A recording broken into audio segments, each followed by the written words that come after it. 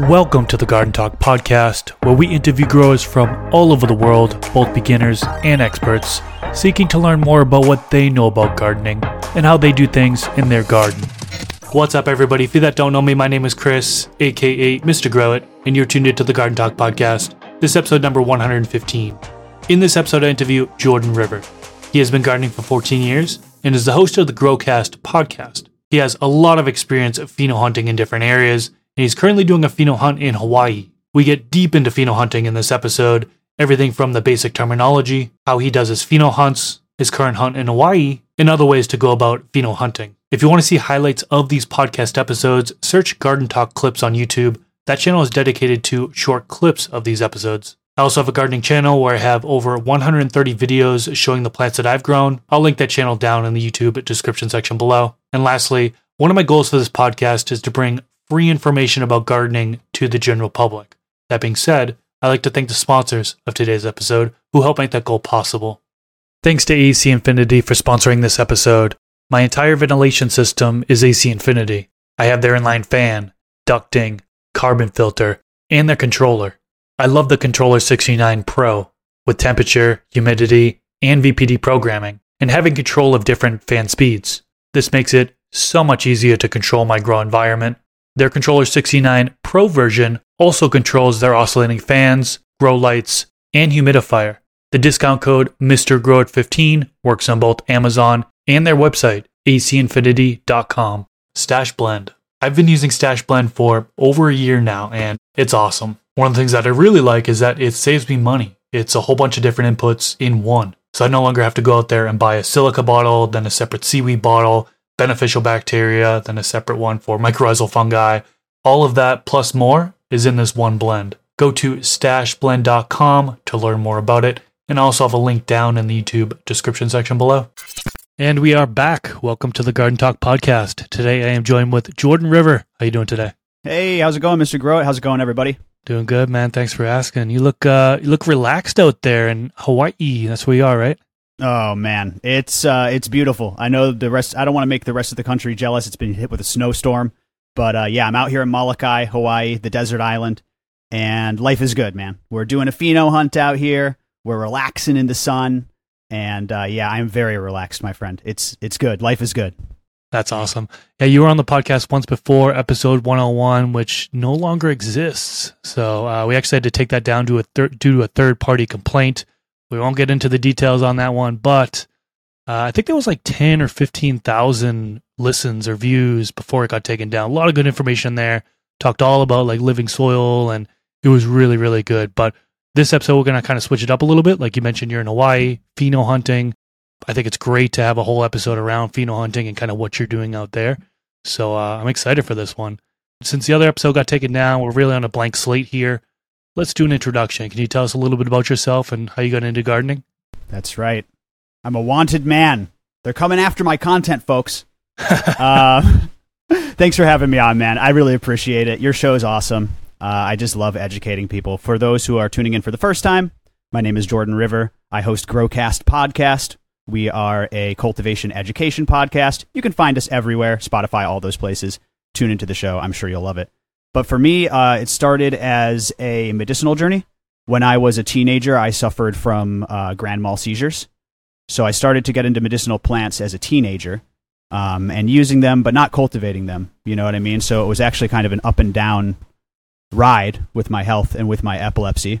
Probably because of the availability of the products back then. I wasn't growing my own medicine at the time. But I got really into the medicinal side. I ended up moving to Humboldt County at age 20 and started growing. I'll never forget. I don't know if I've even told this story before on my podcast, but it all started when I was walking down the streets of Chicago. I'm from the Chicagoland area, and we went into the city for a night out, me and my sister and my parents. And I was walking down the street talking to my sister about how, you know, Time Magazine had just come out with the big front page with the leaf on it. And I said, I want to go to Humboldt County and cultivate professionally. And my dad heard me. And he goes, you know, your Uncle Jackie lives out in the Emerald Triangle and this and that. And he connects me with Uncle Jackie, connects me with cousin Benny. These are all like family members who have sometimes been on the show. And they put me in touch with the boys in Humboldt. And it was just from there, it was it was all fate, man. I ended up moving to Humboldt County, finding Wolfman, my co-host. He was working at Bayside Garden Supply, so we got together. I spent 5 years there providing medicine for patients, which was some of the best years of my life. And then at 24, 25, I started recording with Wolfman. We turned on the microphones. We said, hey, man, every time we get together, we can't not talk about gardening. So we might as well just turn on the microphones and broadcast this to the people. So that's how it started. And now I do Growcast as a full-time thing. Our mission is overgrow. The idea of overgrow is simple. If everybody who wanted to grow did grow, we would all have enough fresh vegetables and fresh medicine available for everybody. So that's what we're doing. You can come along. Like I said, tune into the show. Right now we're doing a big pheno hunt here on the islands. Actually, it's a pretty small pheno hunt. But it's going to be a lot of fun. So come and follow along, and we'll see how this goes. We'll see if I don't fall flat on my face here in the islands. That's awesome. And as usual, I will have a link to the guest in the description section below. So Jordan, I'll have you a link to your channel down in the description section below on YouTube. And then if you're on one of the podcast platforms just listening, just search Growcast. It'll come up there in the search, and then you'll be able to tune into his content. Pheno hunting, man, let's get into it. Let's step it back for the beginners, though, first, because I have quite a few beginners here. They might not know what a phenotype is. They might not know what a genotype is. Can you break down those two things for us? What is a phenotype? What is a genotype? Sure, absolutely. So I like to compare it to humans. It's really easy to understand. When two parents have a child, that child is uniquely its own individual, and that child inherits many of the traits from their parents, right? Oh, you got blue eyes, just like your dad, inherited that trait. The genotype is the actual genetic coding and the traits that got inherited from the parents. So that's like the hard-coded data. Genotype is in the DNA. It are traits that are present or not present that determine how the plant is going to express. For instance, able to produce anthocyanin, that purple pigment that many plants produce, or not able to produce anthocyanin. If the plant is not able to produce anthocyanin, there's nothing you can do to coax that expression out of it. That's the genotype. It's the actual genetic information that was inherited from the parent plants. Now, phenotype is how that plant expresses. It's how it turns out, because there's a lot of variability in there. Phenotype includes environment. It includes you. How are you fertigating? What's your nutrient schedule? What's your environment like as far as the climate? This all plays into phenotype expression, and that is why your phenotype is uniquely your phenotype. You may have seen before that someone will get the same plant. They'll get a cutting of a plant and grow it, and it turns out different than their buddy. Maybe their buddy even grew it in a very similar indoor controlled environment, but it just came out different. Funny how that came out different, right? Well, those are the phenotypical differences, right? Those are the phenotypes expressing themselves. So genetics also change over time. This is something that's really important to understand, especially when you're dealing with medicinal plants, because environment does affect your genes, right? The way epigenetics work is that genetics affect our outcomes and our actions affect our genetics. If you smoke a pack a day and your kid smokes a pack a day and their kid smokes a pack a day of cigarettes, their progeny is going to have different predispositions than if you had not taken those actions, right? That's why doctors want to know if you have a family history of this or that.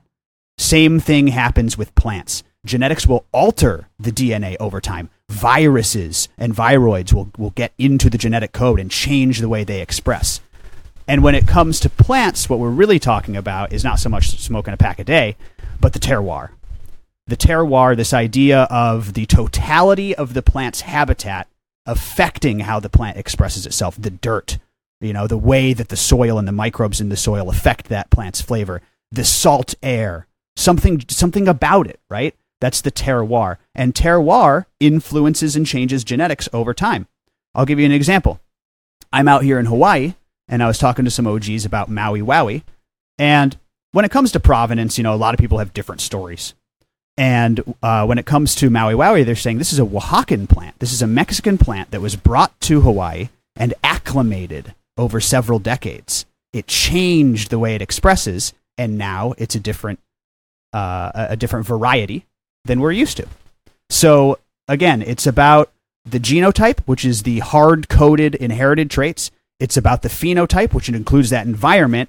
And that environment really is terroir, which will alter your genetic expressions over time. So it's pretty interesting stuff. That's a good beginner-friendly way to explain it, and I'm glad you broke it down like that, because again, we have so many beginners that are tuning into this. They don't know what phenotype is, what genotype is, so I think that's an easily digestible way of explaining it. So thanks for breaking that down to begin. Now, pheno hunting is a little bit different, right? That's what you're doing right now. What is pheno hunting, and why would you do it? Oh, I love it, man. And you know what, Mr. Growit? Speaking to the beginners is what it's all about, man. That's what it's all about. If you can't convey your information to a beginner, your information isn't very valuable. I don't care how much stuff you've got up here, right? So for you to cater to beginners and to get more people growing, that's what overgrow is all about. So I love the idea of like, what is pheno hunting? How would you explain it to somebody? I want to start with a story about a conversation I had with a non-grower friend. And he said, Jordan, you care for these plants so much. You name them and coddle them and talk to them and grow them up perfectly healthy. And then at the end of their life cycle, you kill them. You chop them down. So you burn them sometimes. He said, do you ever feel bad about that? I thought it was a really funny and interesting question.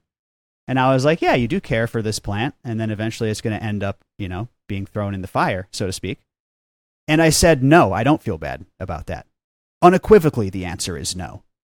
And the reason why is something called the botany of desire. This is a concept that plants want to please us. Plants want to fulfill our desires. And it's beneficial for them as a species. So let me explain. Plants have been on this planet much longer than humans have. Plants have been on this planet hundreds of millions of years. We're only a handful of thousand as humans roaming this planet. So plants are very adept at surviving and proliferating and spreading their species across the planet. And one of the ways they do this is they actually use animals. And they use us as humans. Because if plants can express themselves in ways that are desirable to us, you look pretty, you smell good, you fulfill some sort of medicinal need you ease an ailment in my body. These are all ways that plants please us. And what does that lead to? Well, it leads to us proliferating those plants, right? That's why you're sending your rare seeds to your buddy in Europe. And, this plant is now spreading across the globe because it was able to please you. That's all plants, like a lot of the ones that we grow, that's all they want to do. Is please our desires, fulfill our desires. And, when we get into gardening, the first goal is to just keep our plants healthy, right? You want to see this plant to the end of its life cycle and make sure it doesn't die. But once we get adept, we reach the end game, which is basically hunting through these plants, becoming willing victims of the botany of desire, and finding the ones that please us the most, finding the ones that are most desirable. And then usually proliferating those. That is the cycle. That is the cycle. And if you think about it from that meta perspective, it's really trippy. It's really bizarre. I will probably toil for the rest of my life until I die looking through these seeds. I'm sure some of you could go through your seed collection and you couldn't get to all of them before you died. You're going to spend the rest of your life looking through these seeds, finding the ones that are most desirable for you, and then spreading them around. That's kind of the end game of this cultivation thing, man. Like I said, you get good at the actual practice, and then what? Well, you want to cross some of your own cultivars. You want to take those 2 pepper plants that are your favorite and bang them together and make new seeds and share them with your friends. Maybe even send them to another country, like I said. What other organism is so smart to please us to the point where we send them across the globe? It's beautiful. So how many seeds do you need in order for a pheno hunt? I think that a lot of people think that you need to be actually growing hundreds and hundreds of plants in order to do a true pheno hunt, which just isn't true. In your opinion, how many seeds should you be kind of hunting through in order to try to find what you're looking for? This is a great question. It gets brought up all the time. And my view personally is a little more home grower empowering and small cultivator empowering. it's funny. It's like, how many do you need to constitute an actual pheno hunt? And there are answers in academia, and there are specific ones, but I broke it down really. What is the idea of hunting a phenotype? I mean, really, anytime you pop a seed, you're hunting a phenotype. So I used to say, like, okay, what constitutes a hunt? Maybe 2, like all the way down to 2, so you can compare them. Maybe even just 1. Popping 1 seed should be considered a pheno hunt, in my opinion. But there are answers. Like I said, in academia, the number is 16. 16 seeds will give you a representation of this cultivar. And that has to do with math and Punnett squares, right? How they break down these different genetics. Basically, you can remember from biology class, they make these predictability squares that allow you to track genetic attributes and how often they pass down and how dominant they are. And they all come in 4s, and 4 times 4 is 16. So academia says 16. I'm doing 30 because it's what I can fit. I say run what you can fit. As far as seeing what a plant is capable of, I like 100. I like 100. I think that that's a good way to see a lot of what this seed has to offer. Now, don't let anyone tell you that you're not a pheno hunter because you're not popping enough seeds. That is the only disempowering view that I stand against. It's like, I think there's a lot of that being thrown around. You're a pollen chucker, you're not a breeder, you're just popping a seed, you're not a pheno hunter. I don't believe in any of that. I think if you're hunting genetic traits, you are a pheno hunter. So my view is very empowering in that regard. Not to get too far off track, but I do want to add, you brought up pollen chucking. Now, a lot of people are against pollen chucking. You think it's okay? You're completely fine with that? I mean, listen, it's different. It's everybody has their own values and principles, right? But to me, if you breed something, you are a breeder. I know that there's a difference between just putting 2 things together and then actually doing like a full IBL. I understand that those are differences, but the word breeder to me means one who breeds. And I can't tell you, some of the best genetics I've ever gotten were just a guy in his basement that had 2 strains that he liked and he put them together.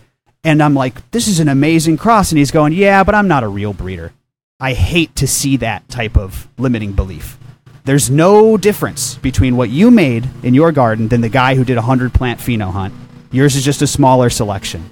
So I like to empower people. Breeding is easy. Breeding is easy and fun, and I think everyone should do it. So that's my view.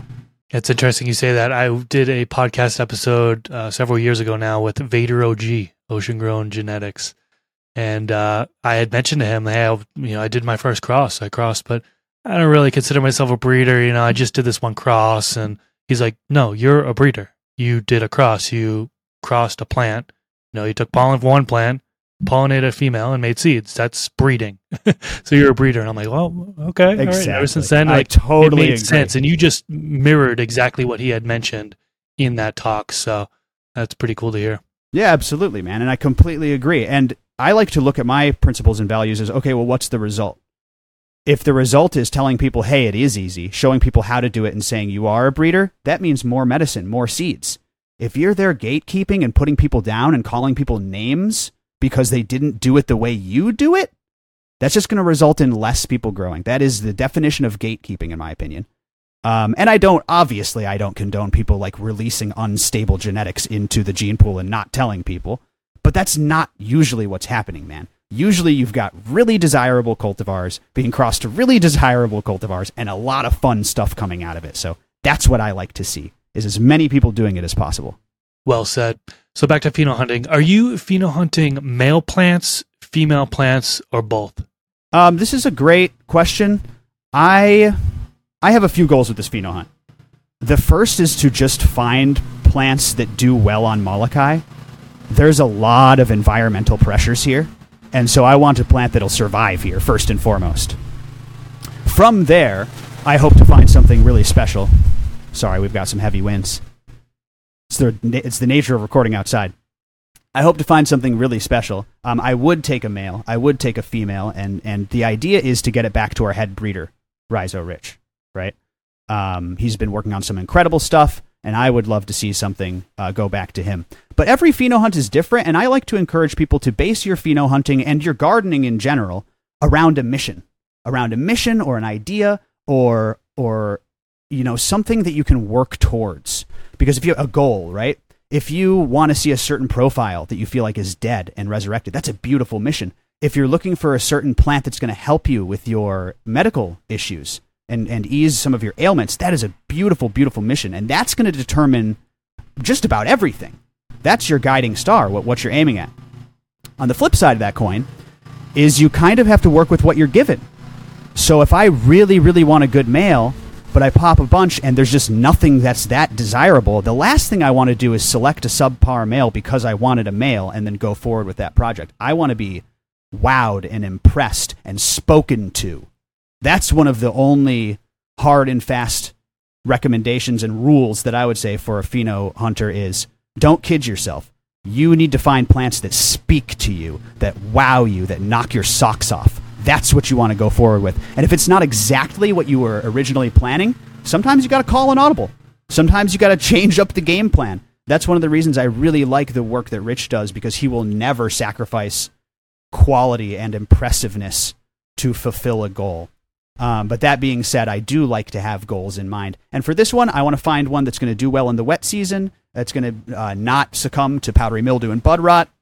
I want to find one that's going to also do well for the rest of the year here and kind of go from there. And then if we can incorporate that in the work we're doing, that's just, wow, that's beautiful. So I have low expectations for this run. I'm just trying not to get my plants covered in powdery mildew and budworms. So that makes sense. So you really have to have like a clear mind on what you're looking for when you begin, it sounds like. Now you mentioned that it's a little bit different there in Hawaii. I'm assuming you've done pheno hunts in other areas where you lived before. What is the big difference there? Do you have any tips for folks? Because really, we got people from all over the world tuning in, right? Is there anything specific area-wise that people need to know when they're doing a pheno hunt? Yeah, absolutely, man. I think this is why it's so important to pheno hunt, especially for outdoor growers, because you are basically going to succumb to the environment to some degree, and you need to have plants that do well in that environment. It's not the same as growing in a tent. I've done little pheno hunts, popping packs of seeds in my 5x5 and things like that, or back when I was in Humboldt, popping seeds here or there. But this is different because it's an outdoor, in-bed, living soil grow. Now, luckily, I've connected with a guy. He's a guest on my show, Malachi Kevin. He's been doing it for 11 years out here. So that's really beneficial because, again, the reason why you need to pheno hunt and find stuff that works in your environment is different than mine. Your environment is unique. And there are lots of cultivars that aren't going to do well in certain conditions. You got to look through the genetic gene pool and find what thrives in your locale. So here we have to deal with really specific stuff. Right now it's the wet season, so it's extremely humid. It's cool out, but it's super wet. Like you don't even want to have mulch on your living soil beds wet. There's standing water. It'll turn to soup if there's a heavy rain and you water it and there's mulch. So, we want cultivars that are mold resistant. We want cultivars that will thrive well in high humidity, that can deal with overwatering well. These are all really specific attributes that are basically just going to, weed out the weak. Only the strong will survive. But everybody's environment is completely unique. Everybody's garden is unique, and that's why you need to be hunting for your space. Now, I will say one thing here. I think the word resistant probably gets thrown out a lot when you're talking about people working in their environments and breeding. They'll say, hey, I am in a humid environment. I ran a bunch of seeds. 5 of them got powdery mildew. 1 did not. Therefore, this one is a mold-resistant cultivar. I would be reticent to say something like that, but what I will say is it works well here. It resisted this species of mold. It survived and thrived during these stressors. Saying something is pest resistant or mildew resistant, I'm always a little bit hesitant. Too many times have I seen those claims then prove out to be, wrong in a different environment. But what is 100% true is you can find a cultivar that does well in your environment with your stressors and then keep that over time and keep it there and give it out to local growers. Especially important with the outdoor growers. I'm now learning.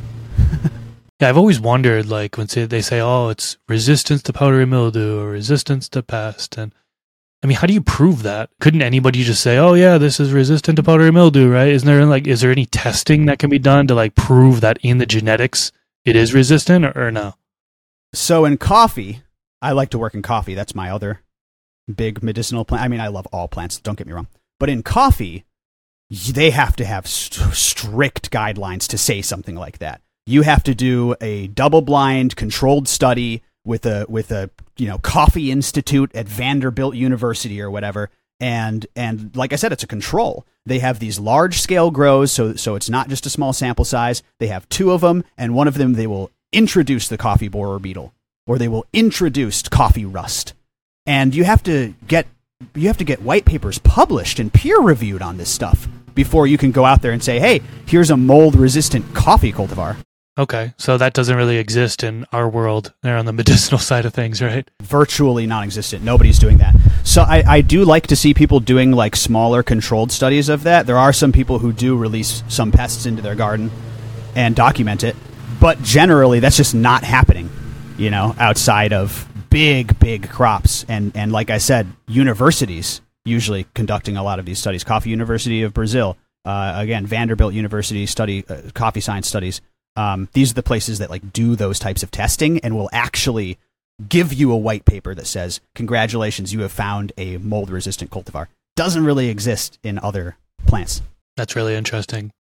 Okay, so you said you current Pheno hunt is 30 seeds. You're outdoors in a living soil bed. What are you using for like organic inputs throughout the grow cycle? Yeah, this is an interesting one here on the islands, and it's made me rethink about a lot of things, really, but here we don't have access to a lot of stuff. I'm used to Amazon being my best friend. You know what I mean? ACinfinity.com, hit up rootedleaf.com. We're rolling, okay? Amazon takes like 3-4 weeks to get anything here. Walmart and Target is faster. Come on, Walmart Garden Center, let's go. Where's the AC Infinity tents? But Amazon takes a long time to get out here. So basically you have to use what you have around you. And that works well with all our style of growing. What's crazy, Mr. Grow It, is everybody on the island who grows sustainably. Not just because the organic scene is big here, but because you have to. You have to. If you want nitrogen, the easiest way to get it is to make some fish aminos, right? The easiest way to get kelp is to go harvest kelp out of the ocean. Cocoa coir is all over the island. It's you throw those coconut husks right into a chipper and it comes out like fluffy gold. Like pillows of gold. It's really, really interesting how there's so much closed-loop farming out of necessity here. And I'm going to be employing a lot of those practices on this run. That being said, I did sneak some secret weapons here. I've got my rooted leaf. I've got some things that I know are going to be beneficial. But mostly, listen, I'm not looking to reinvent the wheel. I'm going to the 11-plus year growers who have been doing it here and say, what do you do? I say, let's interplant some basil in this bed. And they say, yeah, but that's going to attract spit bugs. And I go, what the H are spit bugs? And they explained to me there's this bug on the island. They love basil. You were just about to attract them into your garden and ruin everything, but you didn't know because you haven't been growing here. So I'm not looking to reinvent the wheel. I'm following these guys. Molokai is historically the grower island. You can see all the growers when you fly in. If you fly in at a night flight, you'll see all the floodlights in the backyards, and that's to keep their plants awake at night because the light cycles here are different. And it has a rich history of growing here, and specifically sustainable growing. So we've got a bio-waste, a green waste remediated medium that uses cinder, local cinder, as the aeration. And, they make their own microbes here. They make BAM, beneficial anaerobic microbes. And we're just doing it local. That's sustainability, by the way. Just because you're a soil grower doesn't mean you shouldn't take a look at your sustainability and say, how can I close these loops? I've definitely been guilty of that before.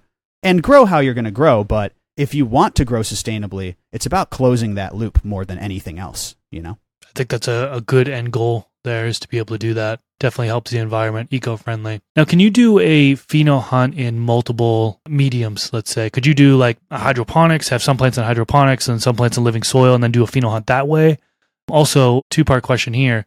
Is there any benefit to just doing a pheno hunt in hydroponics where you have that more precision control over the inputs? So when people ask about like how to grow during a pheno hunt, I always say grow the way that you know how to grow. Grow the way that you can grow them healthy and see their full potential expression. There's kind of two sides to that coin, which is you want to grow them well so you can see how well they express themselves. But you also want to see what they do when things aren't perfect. That can be very, very telling and beneficial. So yes, there are benefits to growing in cocoa to growing in a hydro setup where you can really fine tune and test those things. If that's what you're looking to do, get data like that, that's one of the best ways you can do it. But I always say, do what works for you. Whatever medium you're currently doing well in, do that. There are some benefits to small pots. Being able to move things around, remove things, overwater things easily, underwater things easily, keep everything in a separate container. So, for instance, a root-borne pathogen doesn't cause problems for everybody. There are definitely benefits to using small pot sizes. But the point of all this is you're basically just growing. If you know how to grow and you can grow well, do that. The only real difference is you're basically just looking for expressions. Most of the time, right? Like sometimes, yeah, we also need a yield because it's our personal medicine and everybody's going to be a little bit different. But mostly you just need these plants to be big enough to show them your structure. You just need them to flower enough to get their profiles. You don't need to carry necessarily these plants all the way through like you normally would. You just want to see what they do. Take notes, take clones, and then collect that data and use it. That's really the key. So whatever that looks like to you, I wouldn't necessarily recommend switching setups. I would do what works, but yeah, there are benefits to certain styles of growings and specifically certain container sizes when pheno hunting. Helps keep the plant small, be able to remove things and rearrange things so you can take close looks at things instead of, the one in the back corner looks real good, but I can't really get there. So there are benefits, but do what works for you. Again, I'm all about recommending what works for your current setup. That's the best answer. Okay. And then as far as characteristics to look for, there are so many different things that you can look for, right? I mean, anything from trichome production to structure to color, it goes on and on and on, effects, after it's harvested and stuff like that. What characteristics do you look for? This is, again, largely determined by your goals, obviously, but there's a whole list of, like you said, the obvious ones. Scent, frost coverage, yield, structure. These are things that we all look for and admire and just kind of add up to things we like, right? Now, if you have a very specific mission, then you know what you're looking for. I just want that profile. I'm just going to hunt that profile. I may even put up with some weakness in order to get that profile. So it's goal-driven. That being said, I do like to look for certain things. Ease of growth, meaning largely to do with feeding. Even green leaves with whatever I'm feeding it, maybe I stress it a little bit and it doesn't miss a beat. Ease of growth is a big one, and how a plant feeds. I want tough cultivars. Again, I don't want to say resistant, but things that hold up to stressors. I'm going to make mistakes, okay? Like, we're going to have stressors. I don't need to introduce this or that. Like, we're going to have problems, trust me. So I like to see how they hold up against those problems and how well they do. And then getting even more specific. I like to, what I like to see on a plant? I don't care what I'm hunting for. I don't care if it's a certain profile or if I want a male or whatever. I want to see botanical compounds showing early. I want to see early frost. I want to see week 2 start to see things that you don't normally see until later in the cycle. That's one thing that's almost a sure giveaway. A low leaf to flower ratio or leaf to fruit ratio. That's another big one where if I'm going to have to manicure this thing after I harvest it, I want to be doing 1 or 2 clips. That's always super, super attractive to me. And internodal spacing. Internodal spacing does not get enough play, I feel like. Getting the right distance between the nodes, and then also ones that are resistant to those changing due to the environment. So maybe if you're a beginner grower, this will be a good tip for you. Hotter environments will increase your internodal spacing length. It stretches plants, right? Colder temperatures cause plants to huddle up and stay bushy. But there are certain cultivars I've noticed that kind of maintain their internodal spacing regardless. That's always very attractive to me. Nice, big, towering plants that grow outwards in a nice canopy and a nice internodal spacing. Those are the very specific things that I love to see. But largely, it's going to depend on your goals and what you're looking for. It's just, you never can go wrong with a good structure and ease of growth and things like that. Those are probably my favorite traits to see and select for. How about the old stem rub technique where you're rubbing the stem on your fingers and then smelling it and then kind of comparing the smells? Do you do that at all? I'm a stem rubbing fool. Mr. Grow It. I'm a stem sniffing MFer. Stem rubs are really interesting. I've actually given a lot of thought to this because we do our Q&A streams for the members, and sometimes they ask really good questions like, I'm getting this profile off my stem rub. Can I expect it in flower? And like I said, I've done a lot of stem rub in my day. I'm no scientist, but I've sniffed a lot of stems, okay? And I can unequivocally tell you that sniffing the stem and seeing that profile, I feel like less than 50% of the time, definitely. I feel like way less than 50% of the time, you actually smell that smell the whole way through until the finish. Usually it changes. Usually your stem rub is going to smell a little bit different than your flowers in week 4. And usually your flowers in week 4, I would say about half the time, maybe more, they change until harvest. And then you cure it and it's a little bit different after that. So I don't think it's a great indicator of what profile the plant is going to give out. I certainly wouldn't ever like cull a plant because of early indicators like that. However, I also feel like, super unscientific, super Jordan Rivers opinion, I also feel like it's a pretty good indication of loudness overall. So yes, the smell itself, the type of smell may change, but if I'm smelling a stinky stem in week 3 of veg, I feel like generally that translates to stinky flowers later in flower. Just the overall powerfulness of the scent, the power of the scent. I feel like it's a pretty good indicator of that. Rarely do I see, whoa, this stem stinks, and then it's just kind of flat terpenes in the end. That usually doesn't track with me. Again, those are super unscientific observations, but I love stem rubs. I love stem sniffing. I don't think it's a great indicator of the way the plant will smell as it matures, but I do think it's a pretty good indicator of if it's going to stink or not.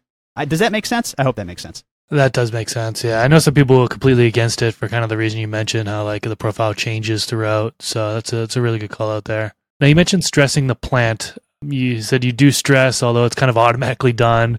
Stress kind of happens throughout the grow, so you don't really need to do anything specific. But other people are doing precision stress techniques while pheno hunting. What type of those precision stress techniques can be done in order to try to hunt through phenos? Typically, I feel like there's 2 types of pheno hunts, just classified in my brain, Jordan River categories. And I feel like the first one is coddling pheno hunts. And this is typically what I like to do, which is you try to keep your plant as healthy as possible. You want to have as few speed bumps as possible. And this will show you what your plant can do at its fullest potential, right? It'll show you what it's capable of if you grow it really, really well. And then the other side of that is what I like to call the hell run. And this is how a lot of people pheno hunt, which is like you're saying, I'm going to underwater this plant. I'm going to stress it. I want to see the ones that do well when things aren't going right. That's really, really beneficial too. Typically, I like to do one after another, ideally. And like I said, it just happens if I run a plant. But ideally, I like to grow a plant to its fullest potential and see what it's capable of. See that I like it. See that it wows me. And then I can go back the second time and do some of those stressors. The easiest ones are to expose it to high heat, expose it to cold, see how it does under too little light, saturated with a lot of light. These are really, really easy things to test. Overwatering, underwatering. It gets a little bit crazier when people actually introduce pests, insects, or a pathogen or things like that. People who do that, I really do have respect for. And I want to say specifically, when I was talking about like testing and official testing, I don't want to put down the people who are doing small controls, because that's the best we have. Those people are doing God's work. Sure, it's not to the level of like some university would be able to do it, but I love the people who do introduce pests to their small scale grow and document the data. That is really, really cool and very good work. But 2 different types of pheno hunts, both are extremely beneficial and both are necessary, I'd say, to really understand a cultivar. Both seeing what it can do under the right conditions and then how it responds to non-optimal conditions. Those are both very important, and those are the 2 types of pheno hunts. So that's what I'd say. How about training the plants? I know some folks who do pheno hunts, they say, grow the plant naturally. Let's see what the natural structure is, and then make the decision from there. Other folks do training on the plants. The low stress train, topping, any sort of high stress training techniques, whether it be, like super cropping, for example, they do that. Now, I have a feeling I know what your answer is going to be, is do what you want to do as a pheno hunter. It really depends on what route you want to go in regards to it. So you, as a pheno hunter, what do? Do you let your plants grow out naturally, or do you do some form of training? I like to do what I normally do in my garden, but also what I think most people do. I'd like to turn this around on you, Mr. Grow It. Do you think most people top their plants as a form of training?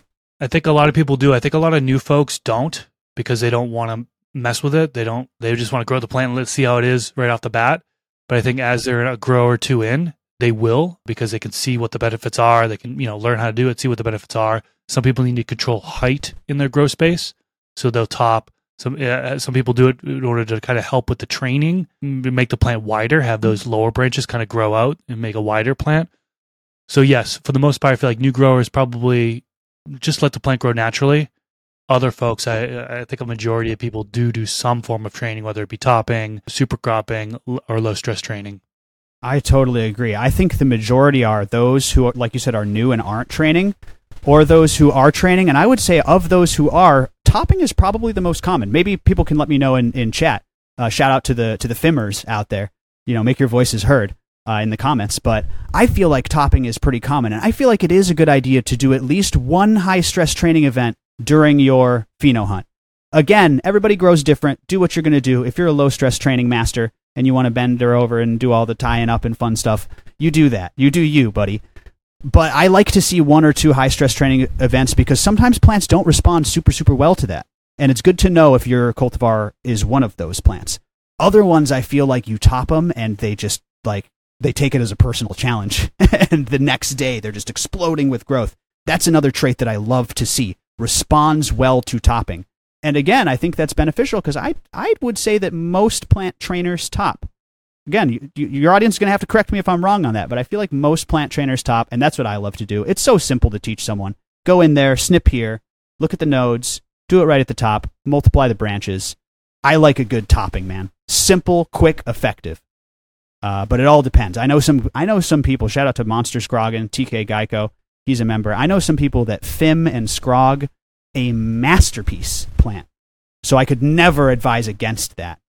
But I do like to see high-stress training like a topping during a run. Just see what the plant does when you cut it. Okay, fair enough. Now, as you're growing these plants, some folks will be killing off plants as they go through the grow, right? They may see something in the seedling stage, as early as the seedling stage. Maybe they see funky growth to begin. They're not going to keep that, so they kill it off. Or in the vegetation stage, maybe they're seeing something that they don't like with the morphology of the plant, so they're killing it off. Are you the type that kills off plants throughout the grow? Or are you a pheno hunter where you're letting everything grow, no matter what it looks like, all the way up until harvest? Yeah, absolutely. I tend to cull early and often. I think if you're looking for a plant that checks all the boxes, you have to cull early and often. Like I said before, if your mission dictates that you look through some of these finickier seeds, then so be it. Maybe you're after that elusive, lime smell or something. You may tolerate weakness to see this plant through, to see if it's the one you're looking for. But for me, I think that people generally are too slow to cull. I think that there's so many seeds out there, you guys. There's so many good genetics. There's so many wonderful types of plants you can grow. And if this thing is giving you any trouble, my recommendation would be to cull earlier, cull more often, and send more. We have a lot to look through. And like I said, I think people are generally a little too afraid to cull too early. If you're looking for a plant that checks all the boxes, you should be culling basically from beginning to end. On the flip side of that, you really can't tell how a plant is going to express until it's all the way done. One of my members asked me a new type question that's like such a good question, which is, how can you tell when a plant's like final profile is there? At what stage can you tell what a plant's final profile? I said, harvest, cure, 4 weeks into cure, maybe. You have to keep it around to really see what it's going to do. But if you're looking for something that's going to be the one and it's going to check all the boxes, start culling early and start culling often. The only exception to that is if you're looking for a specific medicinal effect or a specific profile that you're willing to put up with some finickiness to get there. That would be my answer. Okay, and then at what point do you select a keeper pheno? Do you select just one, or has there ever been a time where you had to select multiple keepers because you liked more than one? Oh man, always. So I think there's like a few ways to do this. Some people find a strain that works for them and they have their keeper and then they start working it. They'll find their cultivar and they'll make more seeds. They'll work the generations further. They'll do stuff like that. Other people keep kind of a stable. I'm one of those people. I think this is probably the most common when it comes to cultivators and home cultivators, where they get a list of keepers and they keep a handful around. And then what'll happen is sometimes a new one will pop up that's better than one in your stable, and you'll kind of swap that out. So for me, 2023, I had a handful of keepers, man. Some Risa Rich work that was incredible. Some Purple Caper work that was really, really good. Another that a member made, a Peach Dosi by a guy named Old Bay.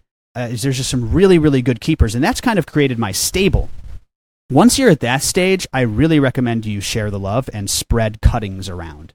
You want to either make seeds or spread cuttings around, because the last thing you want to do is hunt for years and years and years and find your unicorn and find the one that helps you, helps your Crohn's or helps your migraines. And this is the one, and then it dies in your garden and it's gone forever. You cannot let that happen. That is like the only scenario that's like a failure in this whole botany of desire pheno hunt thing. And the way that you remedy that is by backing up those genetics. The easiest way is to just give it to your buddies. There are like tissue culture ways to like store stuff. That's really cool. But the easiest way to do it is just pass the cuts around, man. Share the love.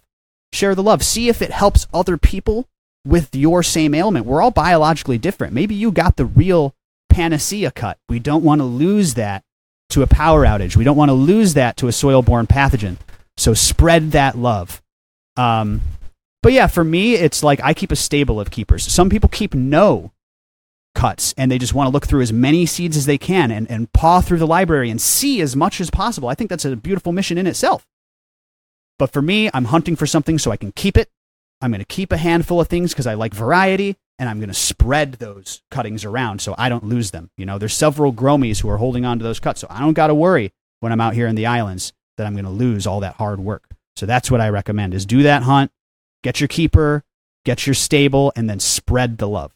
Give those cuttings out. It'll be the smartest thing you will ever have done when something goes wrong in your garden. Trust me. Yeah, losing pheno, the feeling of heartbreak that happens once you lose that pheno that you just love so much. And I spent so many years just popping seeds, growing plants out, finding really good ones, and then not like monster cropping. Like at least you can bring it back, right? So even if the plant's in the flowering stage, shows into flowering, you can cut off a limb and put it right into soil and it'll root again, right? And you can keep those genetics around. I made the mistake of not keeping a handful of good phenos around. What was it? I hear a personal story here, man. Tell me the top regret. I got to hear it. Queen Anne's Revenge by TGA Genetics. Well, formerly it was TGA Genetics back when I grew it. Then I went to Subcool Seeds. I think Miss Jill took it over. Mm-hmm. I had a beautiful plant. I talk about it so much on my channel that people are probably sick of hearing the story behind it. But it was just this beautiful plant, easy feeder. It had covered in trichomes from top to bottom. The lower buds were super dense. There was like no larf on it whatsoever. Towards the end of flowering, the purpling that happened, it was like a dark, dark purple that started at the top, slowly worked its way down the plant as the days went on. And then I ended up doing a partial harvest on it. So like I harvested the top branches and uncovered some of the other leaves which weren't exposed to the light, and they were like a green color. And the purple with the green, it kind of looked like more like a neon green. It just looked amazing. And then lastly, the effects. The effects on that were just incredible, narcotic effect. I ended up picking up a 10-pack of Queen's Anne's Revenge 6 months ago. And I grew out some more plants just because I'm looking for that pheno again. I circled back around. I haven't found it yet. Find anything close? No, not yet. So I'm gonna keep hunting for it because I need to find that. I need to find it. It's there's so many heartbreaking stories like that, and like you said, it's surprising how much of a reaction you'll have. Like it's a really sad event. It's like that thing's gone forever. It bums you out, like you said. I had a Katura Kush by Cultivated Choice that was just straight coffee beans. Just face full of coffee beans, and I love coffee. And that's probably one of my biggest, sad moments is losing that one. But shout out Queen Anne's, shout out the old school NorCal boys, sub cool, RIP. That's cool, man. That's really cool that you found that cultivar and it was so amazing. Yeah, so hopefully I can find it again. And again, monster crop. I actually found a Icarus Wings by Prism Labs, beautiful plant, and I had it in flowering, and I'm like, I need to keep this one. I had more seeds, but like I want this one. So I went ahead and monster cropped it. And so I'm keeping that around, and I'll probably use it for a breeding project because I'm just so excited about it. You got to, man. Anyways, back on topic. We're coming up towards the end here. I do want to ask you if you have any other tips on how to conduct a successful and efficient pheno hunt. Yeah, absolutely. Don't be afraid. Get started. Get started now. Don't let anyone put you down or tell you can't do it or that you're not a breeder, you're not this or you're not that. That's the first most important thing. And then what you just said, basically. Stay organized and stay on top of things and take notes. You should have cuttings of everything you're hunting. Even if it means taking and re-vegging something, you're gonna try one 5 weeks into cure and go, holy crap, I should have taken that cut. That's the last thing you want to do. So take cuttings of everything, back up everything, share everything, and most importantly, take notes. Data is so important. Your brain will trick you. Your brain will let nostalgia and emotions come into it. So find out what works for you, whether that's doing it electronically, so you can go through and Control F and search through things and scroll, or doing it old school. Get the whiteboard up on the grow room wall so you can take all of your extensive notes and then maybe snap a picture of it before you start over. Old school, pen and paper. Find what works for you and take extensive notes. That's really the only big difference between doing a grow and doing a pheno hunt, is just popping a lot of something or a lot of different things, taking notes on everything, and taking cuttings so you can run them again later. It's basically the same thing. So that is my advice. Do it for yourself. Your own palate makes you unique. There's no one else with your tastes. That is why your selections are going to be unique. So yeah, just don't let anyone put down you or your work or what you plan on accomplishing. Get a mission in mind and head towards it. And remember that at the end of the day, we're all just willing victims of the botany of desire, growing these plants, proliferating these plants, doing their bidding essentially, so that maybe they can please us with a new pretty color or a fascinating new aroma. So I'm here for it. I know you're here for it. And start pheno hunting today. That's my last tip, is just start.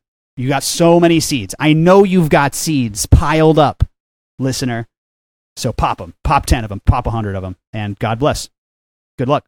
Great advice. Very well said. All right, let's wrap things up. Tell the listeners how they can find you. And is there anything upcoming in the future that you wanted to talk about? Absolutely, man. Growcast Podcast. Just tune into the podcast. We're on Spotify. We're at growcastpodcast.com. All the apps, everything. Just listen to the show. That's all. That's my only real big call to action. We do have Growcast Seed Co. If you want to take a look at the amazing genetics by Rhizo Rich. We got the Cookie Truffle Shuffle up there. Is doing amazing in this sun. We do have some Chill Out OG just over there off camera as well. So we're rooting for that one. We are rooting for this Chill Out OG in this race, but we'll see what ends up happening. So growcastpodcast.com. There you'll get the episodes, you'll get the seeds, you'll get everything. And then as far as events, we got a Cultivators Cup in Rockford, Illinois, April 13th. Just go ahead and message me. It's kind of invite only, but you can message me Growcast on Instagram or the website, growcastpodcast.com. That's April 13th in Rockford, Illinois. We've got a Pestapalooza with Sink Angel, Matthew Gates, coming up in Virginia. And we've got a Rhizo Rich breeder class in Buffalo and Toronto. That'll all be later this year. Follow Growcast to stay tuned. Awesome. I forgot you had those Chill Out OGs. Yeah, if you end up growing them out there, I'm really interested to see what you get for a result, because we're in a completely different climate. Like, I'm in the desert, you know what I mean? It's very dry here, and I mean, I'm growing indoors and I'm controlling my environment, stuff like that, but different genetics can react differently, right? Different morphology, different expression in different areas. So somebody could grow it and they could be like, this is hot trash in one area. Other area, they're like, this is fire. You know what I mean? So I'm interested to hear how it works out for you in your area. It's the opposite environment, and Malachi Kevin said that OGs do okay out here. OGs, when I used to grow SFV, it was a little bit finicky, but it never got powdery mildew, and he said they do okay out here. So we'll be rooting for the Chill Out OG to be a front runner in the pheno hunt. Awesome. Definitely keep me updated on that. So for the folks listening in, if you have any questions on pheno hunting, please drop it down in the comments section below. I have other people who have talked about pheno hunting on this podcast. If you dig back on some of the episodes, you'll see. But there's definitely different opinions, different ways to go about it. So if you are interested in learning other ways to go about it, definitely tune into those other episodes. And if you do leave those questions in the comment section, I could potentially use them for future episodes because I might have missed something. Might have been something that somebody's listening in and like, oh, why didn't he ask this? Put that down in the comments. And next time around when I have somebody talking about pheno hunting, I'll ask that question for sure.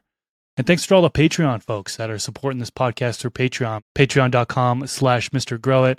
Got tons of supporters over there that directly supports the continuation of this podcast.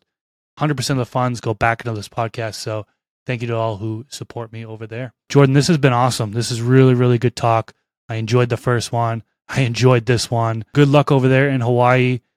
Hopefully we can link up soon again, do another episode, because definitely dropping knowledge bombs out here, giving a lot of value. So thank you so much once again.